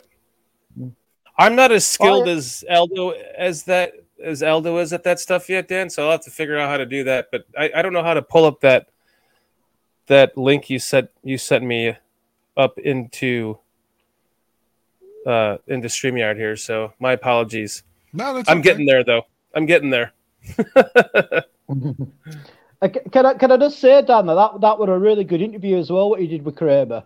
I really enjoyed it, man. And I was quite surprised how open he was about, his difficulties, what he's had through life, and what his terrible, I don't know if it was his wife or his girlfriend did to him, and how open he was, really. But yeah, that was a great interview by yourself and Aldo. I really enjoyed that. Thank you. I worked on that really hard for a couple of like a week or so, back and forth. At first I had to go through his, like, I want to say the word handler, but it's the guy that runs his Twitter, that he trusts, that he met when he played with the Chargers after the Bears. It's like the Chargers equipment manager or something from way back then. And I was telling him to tell Eric, like, hey, we don't want to sensationalize your personal life and your problems. We're real fans here. We're not trying to get clickbait. We just want to talk about your football days. And he insisted that we talk about that if he come on. He said, I want to clear my name. He's like, this lady, accused me of harming her, and it's front page news. And when I'm exonerated, nobody knows. They just think of me as a wife beater. And he's like, I want to get my story out so badly because it's bullshit that she accused me of this, and everyone just believes it because I'm a man. And so, yeah, he insisted when we got him on that he wanted to tell his full story. And if you can recall, he got very emotional and really worked up, like to the point where I just probably should have interrupted him and got him back on track. But I guess I was afraid to, honestly, because I didn't want to seem disrespectful when he was just venting from his fucking soul, No, I think that's what made the interview, Dan. For anyone who doesn't know what you're talking about, when was that, Dan? The interview with Eric? The summer of 21, probably somewhere in June. Yeah, it was really good. If you didn't listen to it, Dan, I'm not trying to put myself over here. I'm putting over Eric Kramer. Because again, he gave us like an hour to talk football, and then he did an hour and a half talking about his struggles. We had him almost 3 hours. And yeah, I would reference a play even when he was in Detroit, and he could tell you who was in the huddle. Oh yeah, I remember that. Yeah, absolutely. I remember it. He was my second read. Like, he can tell you all of that shit. He is despite shooting himself in the head and surviving. He is sharp on his long-term memory. I mean, it's fucking like, it's unbelievably. Conversely, when I got to talk to Jim McMahon and I was sick, I was so congested. I felt bad. Like, I even thought maybe I had COVID. I didn't. Like, that's how bad I felt. And then Jim didn't remember a lot of stuff either. So I felt like I bombed the McMahon interview, because it was like my job to like make his memory. Like, I wanted to make him like, oh yeah, now that you said that, you've like juggled, or what's the word I'm looking for? You've jogged my memory. And it didn't go well. I sounded like shit, and Jim didn't remember a lot of stuff, but Kramer remembered everything. I don't think that's the case at all, Dan. I did see that interview with Jim McMahon. I just think that, I mean, you got Jim McMahon. It's just, that's how Jim McMahon is. You did a great job of funneling the questions to him and working around, him eating a cheeseburger and all that shit. I mean, it was a great. In fact, it got me down a wormhole for hours just watching old Jim McMahon film. Oh God, I kind of forgot up until that point just how fucking good he was. I mean, he was 49 and 17 with the Bears. Yeah. At one point, he won 28 straight starts, and the one that he lost was because Kevin Butler missed 2 extra points. 2 in Denver on a Monday night game in 87. The Bears lost 31-29 because Butler missed 2 extra points. And that's something that Bill and I used to talk about.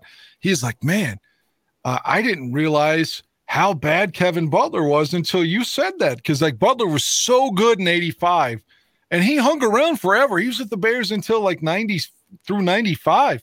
But you can look at, he missed a game winner in 91 from like 19 yards against that was 93 against the Raiders.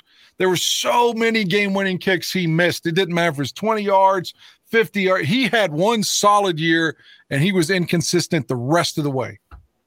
I remember that Raiders game. That was one of those fucking just penalty after penalty after penalty after penalty games for the Bears. They were at the Raiders.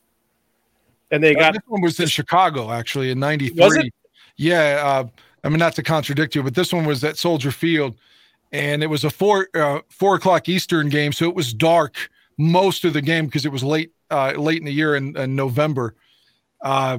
So yeah, but that was I had everything else wrong but the location. So yeah, I remember that game. 2 field goals that would have won it, and one was from like 19 yards, man. And like Phil was even like, God, I'd forgotten. He's like, because the story, the myth around the '85 Bears, Butler's very popular amongst everyone that played on the team, and that aura. And he always speaks on the documentaries, and you just assumed he was there for 11 seasons. So hell, he must have been solid. And I liked him, don't get me wrong, but dude, he was really inconsistent for 10 of those 11 years. Yet he still ended up being he's the Bears record holder for most points scored. Well, he was around so long, and the Bears scored a lot of points at that time when you still had McMahon and Walter and Willie Gault. And people forget that, when we won the Super Bowl, they were not only number one on defense, but number one on offense that year. Yeah. Mm-hmm. So and they were a better defense the next year. Yeah, statistically speaking, but Jim got slammed by the Packers and Charles Martin, and that moment when they did that cheap shot and tore his rotator cuff. Pardon me, I had to have a mic because I was coughing there. But that injury, that ended, for all intents and purposes, I don't think anyone knew it at the time, but that ended the dynasty right there. Between that and Wilbur Marshall not being re-signed and going to Washington, and then you lose McMahon the way he was, and then you got age catches up. You got Walter retires, Fensick retires, Ditka misuses Todd Bell after he comes back from the holdout in '85. Same with Al Harris, and you got egos, and you lose Buddy Ryan. You trade Willie Gault. There's so many things that just had to go wrong for them not to win multiple championships, and they all went wrong. Mm-hmm. Yeah, we should have definitely won about another 2 championships in that era. I mean, that would have such a glorious time to be a Bear. I mean, that's the time when that's when I got into the Bears and into football. Well, that time, and it was such a glorious time to be a Bears fan. Because we were so competitive. But then again, it's like you just said, Dan, it was like heartbreaking as well. Like them playoff losses, what we had in the late 80s to Washington and I was so heartbreaking. But I never think Jim McMahon were the same after that cheap shot from Green Bay. I think that really sort of put him back, and I don't think he was ever the same player really.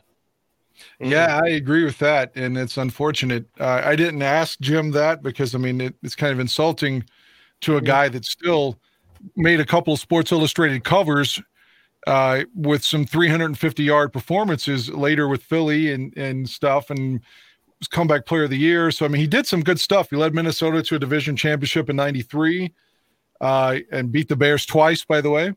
But yeah, he wasn't the same guy. Like, he really limited his arm to a certain extent when he had a big arm early on. But the most disheartening thing about that is, like, if you go back and you watch '87 week 1, so Jim got hurt in, I think, week 12 of '86, and he doesn't come back to like week 5 or 6 of '87 against Tampa. So he's out for almost a full calendar year, literally almost a full calendar year. And, Doug Flutie lost the playoff game. And then the next year they drafted Harbaugh number 1. So you've got Harbaugh, you still have Steve Fuller, but Mike Tomczak starts opening night. It's a Monday night game. The Giants have just won the Super Bowl, and they beat Denver, beat them by 19 points. And they're coming back to Soldier Field to show us that they're the real champs. The Bears fucking beat them into oblivion that night. They sacked Phil Simms like 9 times and then sacked Rutledge a few times too.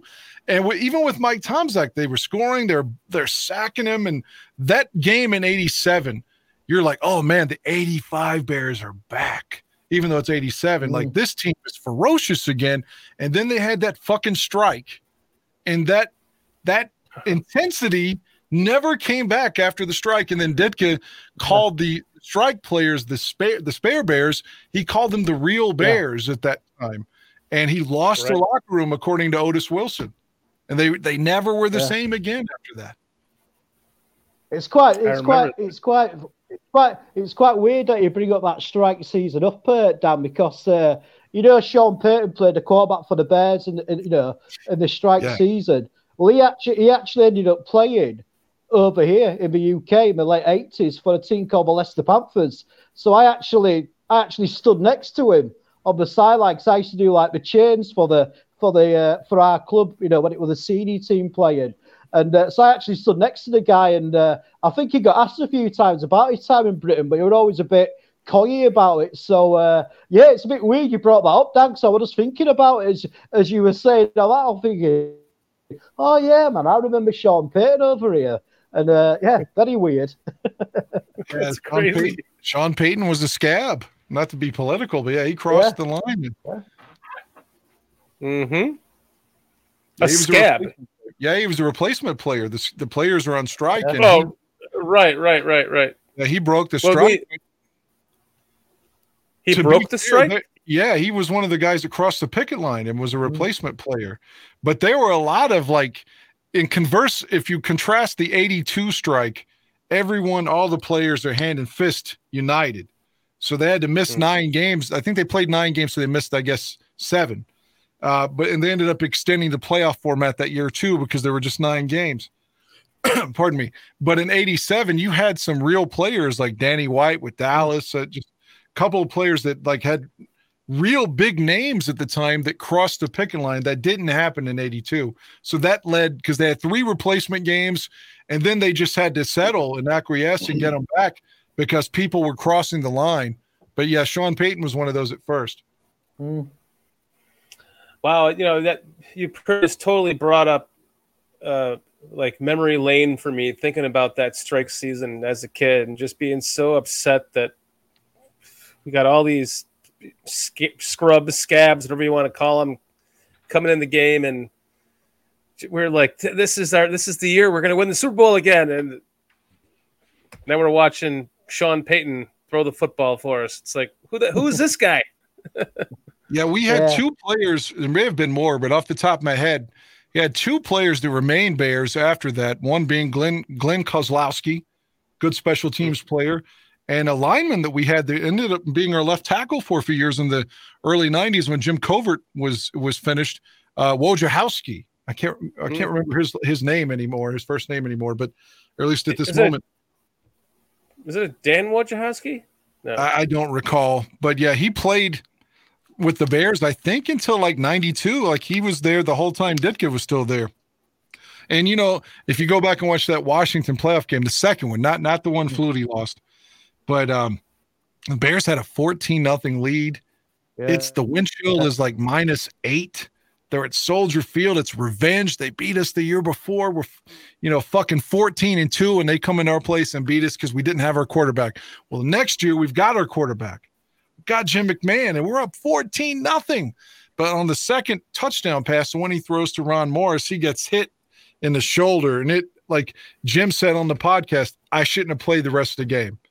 But he didn't want to go out and be hurt and have people say oh, McMahon's always hurt. He just wanted to play because he could gut through it. But he ended up hurting the team because his shoulder was hurting so badly after that hit. But he spotted him 14 points.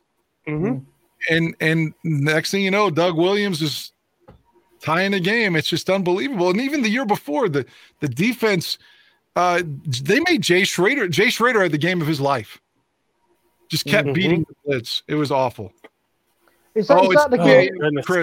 Chris, I'm sorry. It's so late where you are. I apologize for rambling. No, because I brought it up. Anyway, that's the game where Darryl Green had that massive big kick return, didn't he, for them? Yeah. That's the game, isn't it? But also, just going on about Jim McMahon. One of the best stories I heard about him is when they played against the Raiders, and it was called the body bag game, where Jim McMahon got hit that hard that he was pissing blood.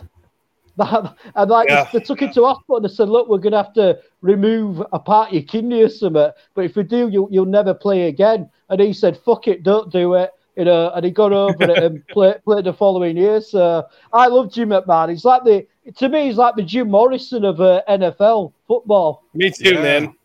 Me too. I showed my girlfriend last night the Rolling Stone cover, and where Jim's on it, and it says Chicago's rock and roll quarterback. So it's ironic you compared him to Jim Morrison. But with that kidney, he continued to play for a couple of plays and then suddenly couldn't catch his breath at all.